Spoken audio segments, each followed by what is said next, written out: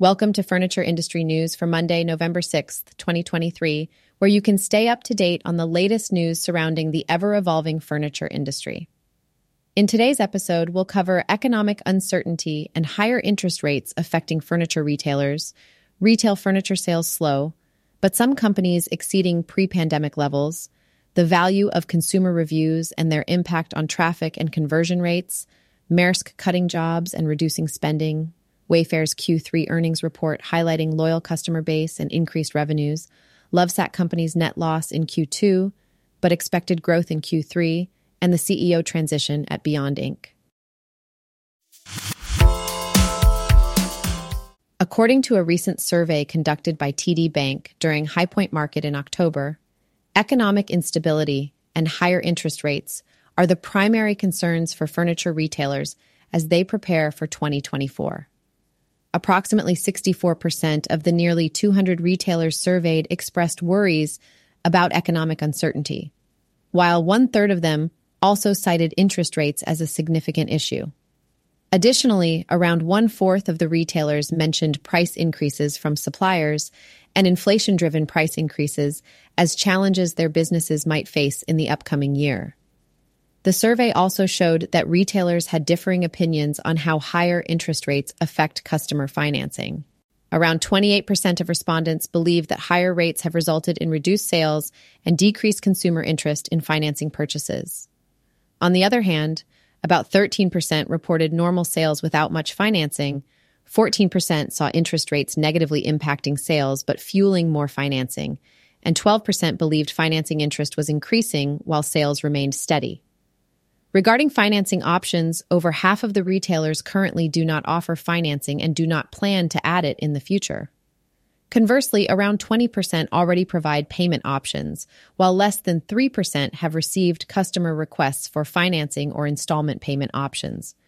However, 11% of retailers are considering offering financing options. Looking ahead to next year, 35% of retailers express optimism, believing that home furnishings purchases will increase, while 19% anticipate falling sales. Uncertainty surrounding current circumstances makes predicting 2024 purchasing trends challenging for 18% of respondents, while the remainder expect sales to remain steady with 2023. In terms of holiday sales, 14% of retailers expect a significant increase in sales, largely based on historical sales trends rather than increased demand. Another 47% anticipate a moderate increase, again in line with previous holiday sales, while 23% expect sales to decline due to higher prices and interest rates. To adapt their businesses in the coming year, half of the retailers plan to expand their product offerings, while 11% intend to cut back on new products. Additionally, approximately 19% are considering store redesigns, 16% intend to hire more staff, and 13% are contemplating vendor changes. Aggressive product introductions and store openings present an opportunity for companies to gain market share, despite the current slowdown in the industry. While retail traffic and sales have been sluggish since the start of the year, it is important to consider the exceptional demand experienced during the pandemic. By comparing business with pre-pandemic levels, some companies are performing better than expected. For instance, La-Z-Boy's latest results for the recently ended fiscal first quarter show that while sales were down 20% from the first quarter of 2022, they exceeded the pre-pandemic level by almost 17%.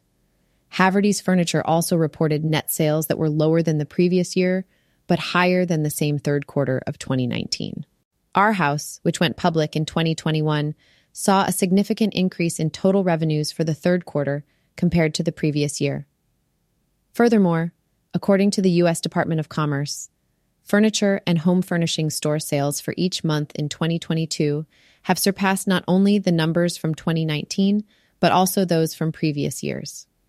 This data helps provide perspective on the current situation, despite some major company closings. To position themselves for future success, companies in the industry have initiated various growth initiatives. These include the formation of new divisions, showroom openings, expanded product lines, and investments in retail footprints. These strategic moves aim to capture market share and sustain growth in the post-recession period. According to a recent survey conducted by Stackline, consumers tend to rely heavily on reviews when making purchasing decisions, yet they rarely leave reviews themselves. On average, consumers only review 0.2% of the products they buy from major online retailers like Amazon, Walmart, and Target. This finding highlights the conundrum faced by brands. While good reviews are highly influential in driving sales, they are also difficult to come by. Stackline's research reveals the significant impact that positive reviews can have on a brand's bottom line. The monetary value of a 5-star review varies from $67 to over $400, depending on the product category. For example, in the baby items category, each 5-star review is valued at an impressive $472. The electronics sector is another area where top reviews correspond to higher sales, with each 5-star review estimated at $441. To further demonstrate the importance of reviews, Stackline found that adding 25-star reviews to a product page can increase traffic by 8% and conversion rates by 22%. These statistics highlight why 87% of surveyed brand leaders expressed the need to obtain more reviews, with 81% specifically desiring better ratings. Despite the value attributed to reviews, obtaining top marks can be challenging. The study shows that, on average, online brands receive a rating of 3.93. Only the apparel category manages to achieve a 4-star rating on average, while all other product categories fall below this mark. The home and furniture category, for example, has an average star ranking of 3.85. In summary, the survey conducted by Stackline underscores the importance of customer reviews in influencing purchasing decisions. Brands recognize the impact reviews can have on their sales and are actively seeking ways to improve their ratings. The world's second-largest ocean carrier, Maersk, has announced plans to cut approximately 10,000 jobs due to worsening market conditions. The company, which handles about a sixth of global container trade, has recorded a significant decline in profit and revenue during the third quarter.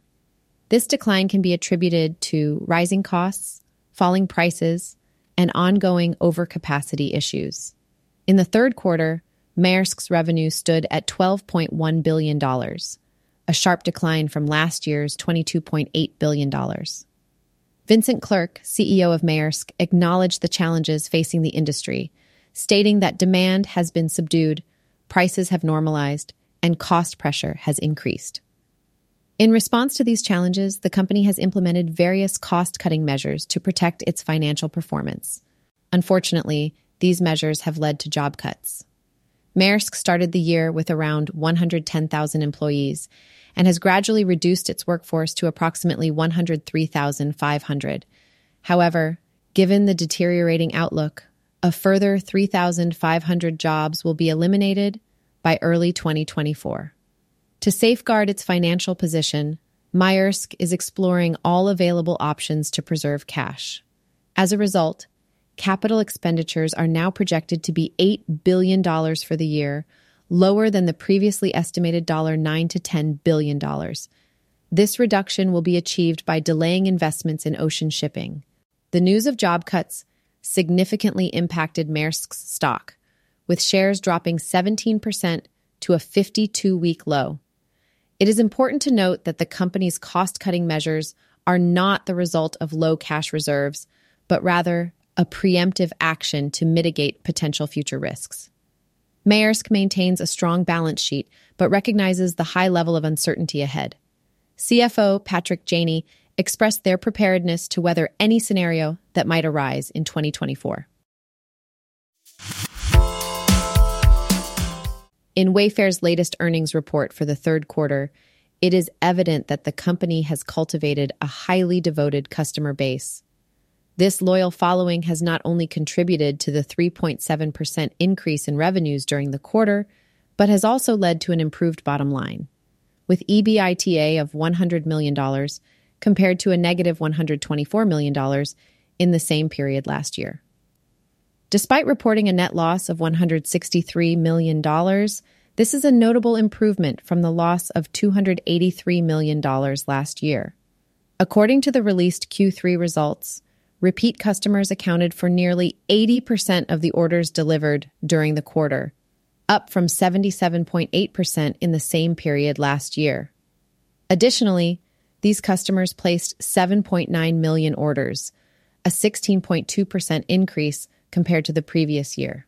Overall, Wayfair delivered close to 10 million orders during the quarter, a 13.8% rise. However, when examining overall revenue growth, the average order value declined to $297, an 8.6% drop from $325 in the same period last year. Furthermore, last 12-month revenues per active customer decreased by 1.6% year-over-year to $538. This suggests that consumers may be more financially constrained due to decreased spending on travel, entertainment, and dining out, along with higher interest rates, which have made relocating more challenging. During the earnings call, CEO Niraj Shah addressed the challenges posed by the housing market and how Wayfair plans to maintain momentum. Shah emphasized that while some customers do turn to Wayfair during a move, this is not the company's primary customer use case. Instead, Wayfair's frequent customers make small updates to their homes regularly.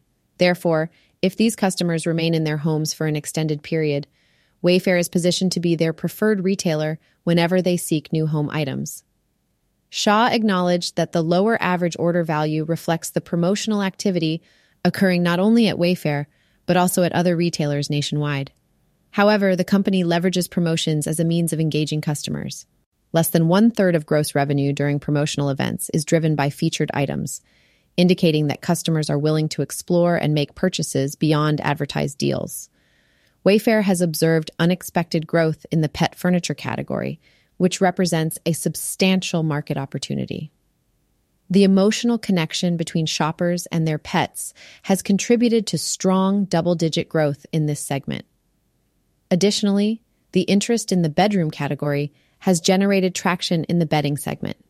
Wayfair offers a wide range of options to cater to different consumer budgets, ensuring high value across various price points. In conclusion, Wayfair's success can largely be attributed to its loyal customer base. By nurturing this loyalty and strategically addressing market trends, Wayfair aims to enhance profitability and expand its market share. Lovesac company reported a net loss in its recent financials for the second quarter. Despite expectations of continued low consumer spending on furniture, the company experienced steady growth in its top line. Net sales rose by 4% to $154.5 million, following a 45% sales growth in the same quarter last year. This increase was driven by growth in showroom and internet sales. Showroom sales, including kiosks and mobile concierges, grew by 6.4%. The company attributed a 2.7% increase in comp showroom sales to higher point-of-sale transactions and promotional discounting. Lovesac also opened 54 new showrooms during the period, but operated 5 fewer kiosks in Q2. Internet sales saw a significant jump of 16.6% due to the same promotional campaigns that boosted showroom revenue. The company also opened 3 additional shop-in-shops at Best Buy during the quarter. Gross profit increased by $13.3 million, rising 16.8% to $92.4 million. Gross margin also improved, reaching 59.8% of net sales, compared to 53.3% in the prior year period. This was partially due to a reduction in distribution and related tariff expenses, but promotional discounting did affect product margin. Despite these positive developments, Lovesac reported a net loss of $635,000, or 4 cents per share, compared to net income of $5.8 million, or 37 cents per share, in the same quarter last year. The company experienced a decrease in income tax benefit and recorded a net loss before taxes of $642 million.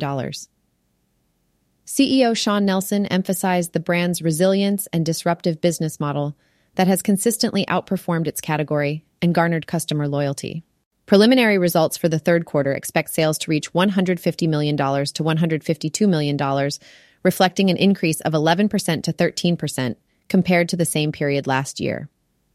Nelson expressed a cautious outlook on consumer spending and highlighted the company's focus on expense control while investing in new products to drive demand and expand market leadership. On the same day that Overstock.com officially changed its corporate identity to Beyond Inc., the company made an announcement regarding its CEO. Jonathan Johnson has stepped down as CEO and a member of the board of directors, effective immediately. This decision was mutually agreed upon by the board and Mr. Johnson in order to facilitate a transition of leadership. As the company searches for a successor, David Nielsen, the current president, will be taking on the role of interim CEO. Additionally, CFO Adrienne Lee will take on additional responsibilities, overseeing legal and human resources functions, in addition to the finance organization. Allison H. Abraham, the board chair, stated that this transition in leadership is the ideal time for the company, given its recent acquisition of the Bed Bath & Beyond brand and the corporate renaming as Beyond Inc. She acknowledged Jonathan's significant contributions to the company's successful evolution over the past 2 decades. Jonathan Johnson joined the company over 21 years ago as general counsel, and after briefly serving as acting CEO in 2013, he became the full-time CEO in September 2019. Johnson expressed that now is the right time for him to move on to the next chapter in his career, coinciding with the company's transition to Beyond. The company has also faced pressure from hedge fund JAT, which called for a leadership change in a filing on November 3rd.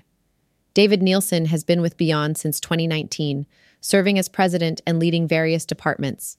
Prior to that, he held leadership positions at Overstock and other companies. Adrienne Lee, the CFO, previously held senior financial positions at Hertz and Best Buy. Her experience spans finance, strategic planning, accounting, and financial reporting. In summary, as Beyond Inc. undergoes this transition in leadership, the board and management are confident in the collective expertise and experience of the interim CEO and expanded leadership team to guide the company into its next phase. Stay tuned to furniture industry news from Furniture Podcast. Come to stay informed on the latest updates in the furniture industry and make sure to subscribe for future episodes.